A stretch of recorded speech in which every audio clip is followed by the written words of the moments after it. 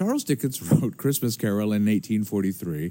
This production of Christmas Carol at the Goodman Theatre is now in its 45th year, and yet it changes every year and night to night. So what is the challenge and what is the fun of keeping Christmas Carol present and speaking to us right now in 2022? Yes, that's a great question. Good morning, good afternoon, good evening, whatever it is, wherever you are. I'm Austin Tichenor, 1/3 of the Reduced Shakespeare Company, and you're listening to this week's Reduced Shakespeare Company podcast, now in its 17th year, number 833.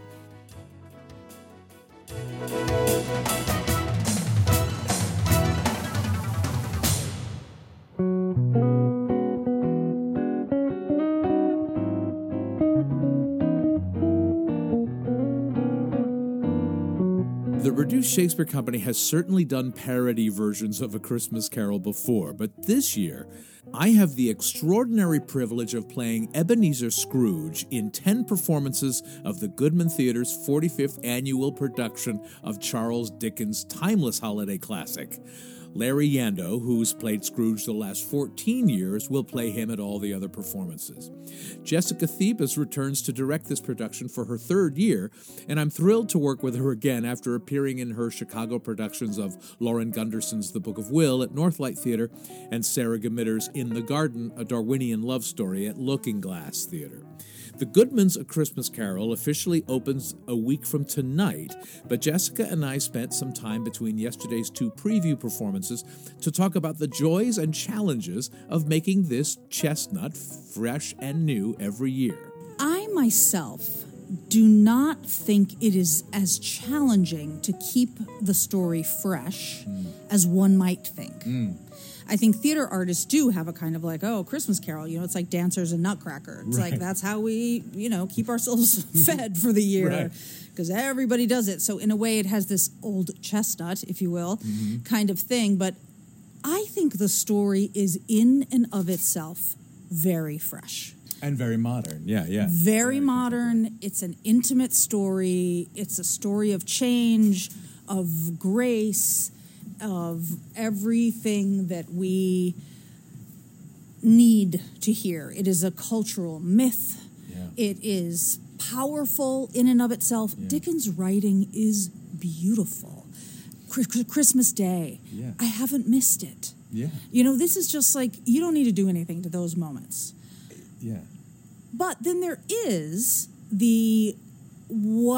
especially coming to the show as I did right out of the pandemic, feeling like, we can't tell this story without appreciating the moment that we're in.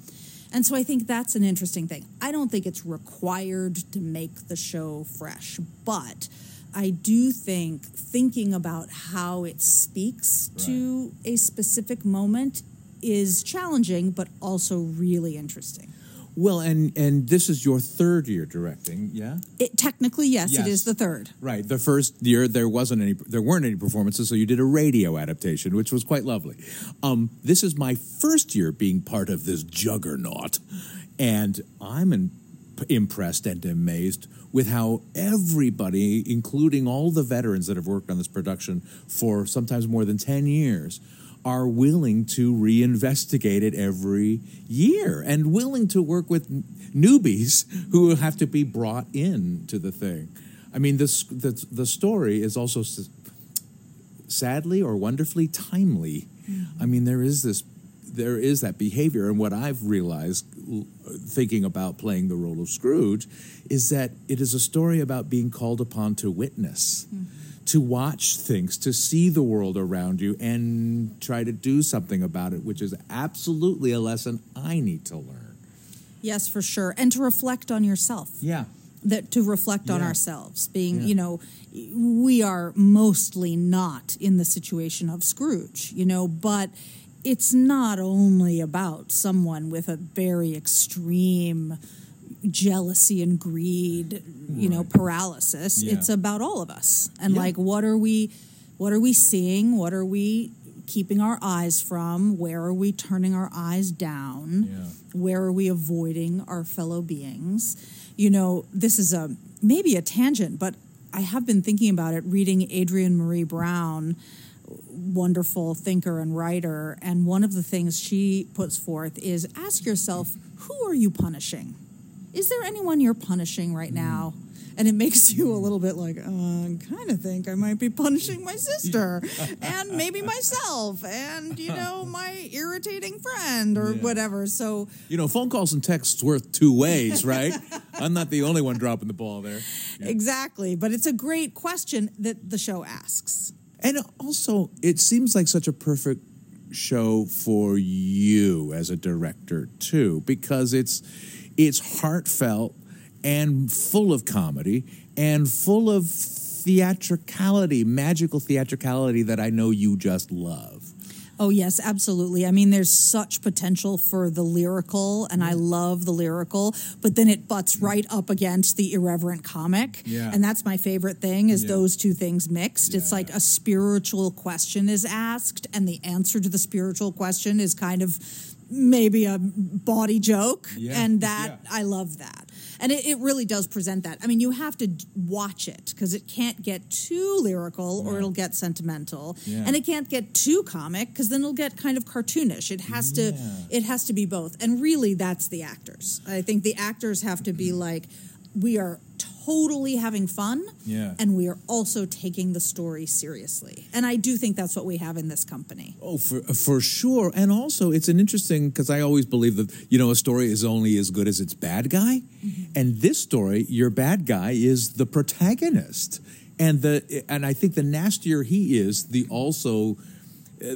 farther away we get from sentimentality. Yes, I think that's true. Well, also the most authentically nasty. Yes. I mean, this is a big thing for me, that even in the scenes with young Scrooge, where it's very easy to condemn him, for like, oh my gosh, he's leaving that lovely young woman. Yeah. What's his problem? He's just turned into a total jerk, But I think it's important, and for sure for the actor, and in some of my conversations with Daniel, for example, who plays young Scrooge, is like, his position is understandable. Yeah. It has got to be defensible, that his position is that celebrating is a waste, and that people must, children wouldn't be starving if everyone, only focused on working. Yeah. It's not, you can't go all the way with that argument, but you have to feel, it has to be authentic to that actor. Yes. So that you aren't just like, oh, I'm the bad guy. And the other interesting thing is, yes, it's the protagonist, but I would say the antagonist is all of the spirits.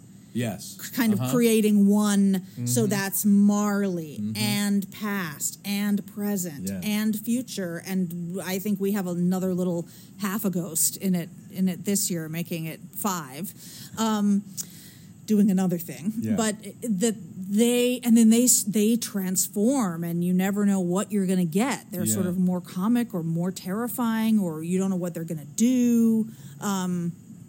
And you mentioned that it has to be truthful to that actor. You've gone through a variety of actors over the years. This show has gone through a variety of actors over the years, and even this year you've got understudies and alternates doing things, and we will do things differently. And you've been very encouraging, at least to me, about I've got to find. I can't just copy what Larry is doing. I have to find my way through it. And I'm a big fan of copying anybody, but I can only copy what I can copy, right? Absolutely, because it has to be truthful. Yeah. You can only copy what feels good to you. And then if it does, fabulous. You can copy it, and you'll make it your own, da-da-da-da-da. And that's, how bits get added that really work and whatever. But no, and here's the thing. The story structure is extremely solid. That's so great. It can support all kinds of different jokes, all kinds of different approaches. Scrooge can be very elderly and enfeebled, or he could be very youthful and prematurely old. Yeah. He could have a lot of anger, or he could just have a lot of judgment. All of the things work.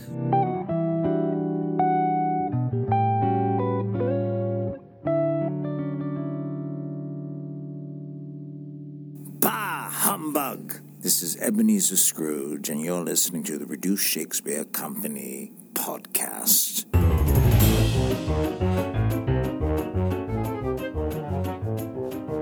Where can you RSC the RSC?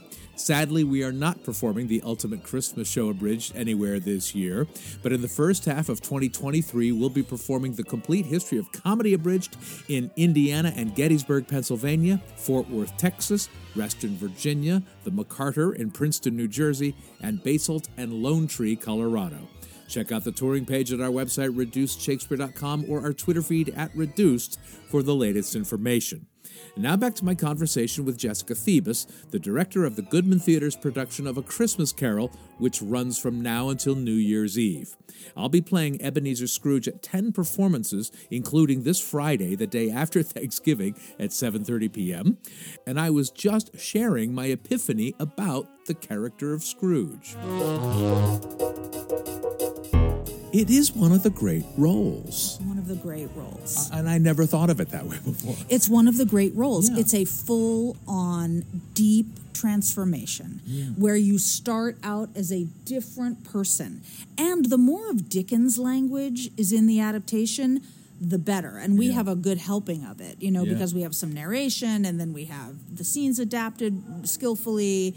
And it's beautiful language to speak. And you remember that Dickens read his work out loud. Yeah. A lot of people only heard it. Yeah. They didn't read it, they heard it. They heard him read it, they heard other people read it. It is meant to be spoken. He's writing for actors. Yeah. And you 100% hear it. Well, and we've only had the first weekend of previews, and they've been packed, mobbed with people attending this ritual and having been waiting for this for at least a year, if not longer, because of the pandemic. And I'm amazed. I shouldn't be amazed, because this is Chicago, and theater audiences here are amazing. But this is not, I wouldn't call this a big, flashy, sexy, pizzazz-filled Christmas Carol. It's a drama. It's a holiday drama, and people are here for it, every second of it. Yes, and there are subtle moments like when Scrooge presents Cratchit with the silver candlesticks at the end. You only really understand the significance of that if you've really been listening. Yeah. Because it's only referred to once in an earlier scene. Yeah. But the fact that the audience really responds to that, I think tells us that they're really listening to the story. And yes, it's 45 years. People, great-grandmothers, grandmothers, mothers, kids, they're all coming to the theater together. Yeah. And it's so fun for me to watch the actors who've never done it before experience that curtain call. Oh, yeah. Because it's not that surprising. I mean, short of course, but just watching the faces of our new cast members with what is happening? It's just this standing ovation and people of all ages and everybody singing and that you really are like, oh my gosh. Yeah. And you do get the sense that you've stepped into and are participating in this ritual. It reminds me when we did, maybe this is weird, macabre, but when we put on the memorial for my mother when she died. Mm-hmm. And people were thanking me afterwards. And I realized, oh, right, you thought it was for you. I thought it was for me. Yeah. It was for all of us. And we're the actors are up on stage going, what? Boy, it's not just for us up here. It's for them. This is important. That communion of actor and audience. Yeah. Yes, we're all doing it together. Yeah. And that does take me to something I feel is extremely important and challenging with the Christmas Carol is that everyone should feel invited. Yeah. Everyone should feel invited to this ritual. And we've made some specific changes. We sing the Hanukkah song in the play. Yeah. We have a Christmas Carol in Spanish. We have a Christmas Carol from Ukraine. Yeah. You can't do every single thing, and it is still a Christmas Carol. Yeah. That is what it's about. But it is not shaped to be for people who celebrate Christmas or for people who are religious around their Christmas practice. It is really And there's a lot of wonderful writing, particularly from Jeanette Winterson, who calls it the great cultural rag bag of Christmas. That sure, there's of course, it's a Christian story, but then you also have influences from all these other countries, and even at the very beginning, Rome, and then all these pagan holidays kind of rolled up in there, and opening that breadth of the welcome, I think, is really important, because the story has nothing to do with being exclusive at all. It is entirely about community and about your fellow creatures. And so we do as much as we can to open the arms of the show very wide so that embrace is unquestionable.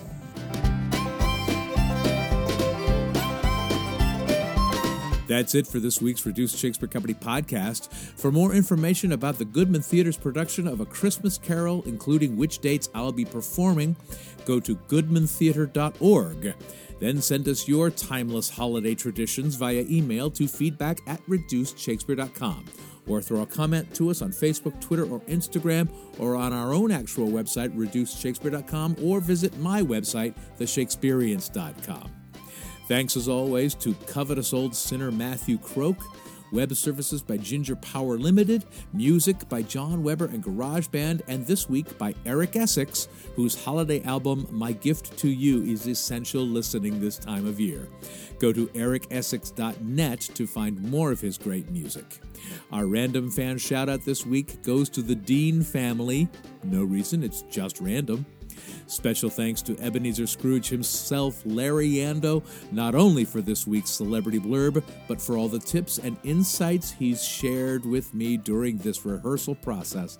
And as always, thanks very much to you for listening. Please continue to stay safe, get your boosters, and keep your masks on. I'm Austin Tichenor, 833 2499ths of the Reduced Shakespeare Company.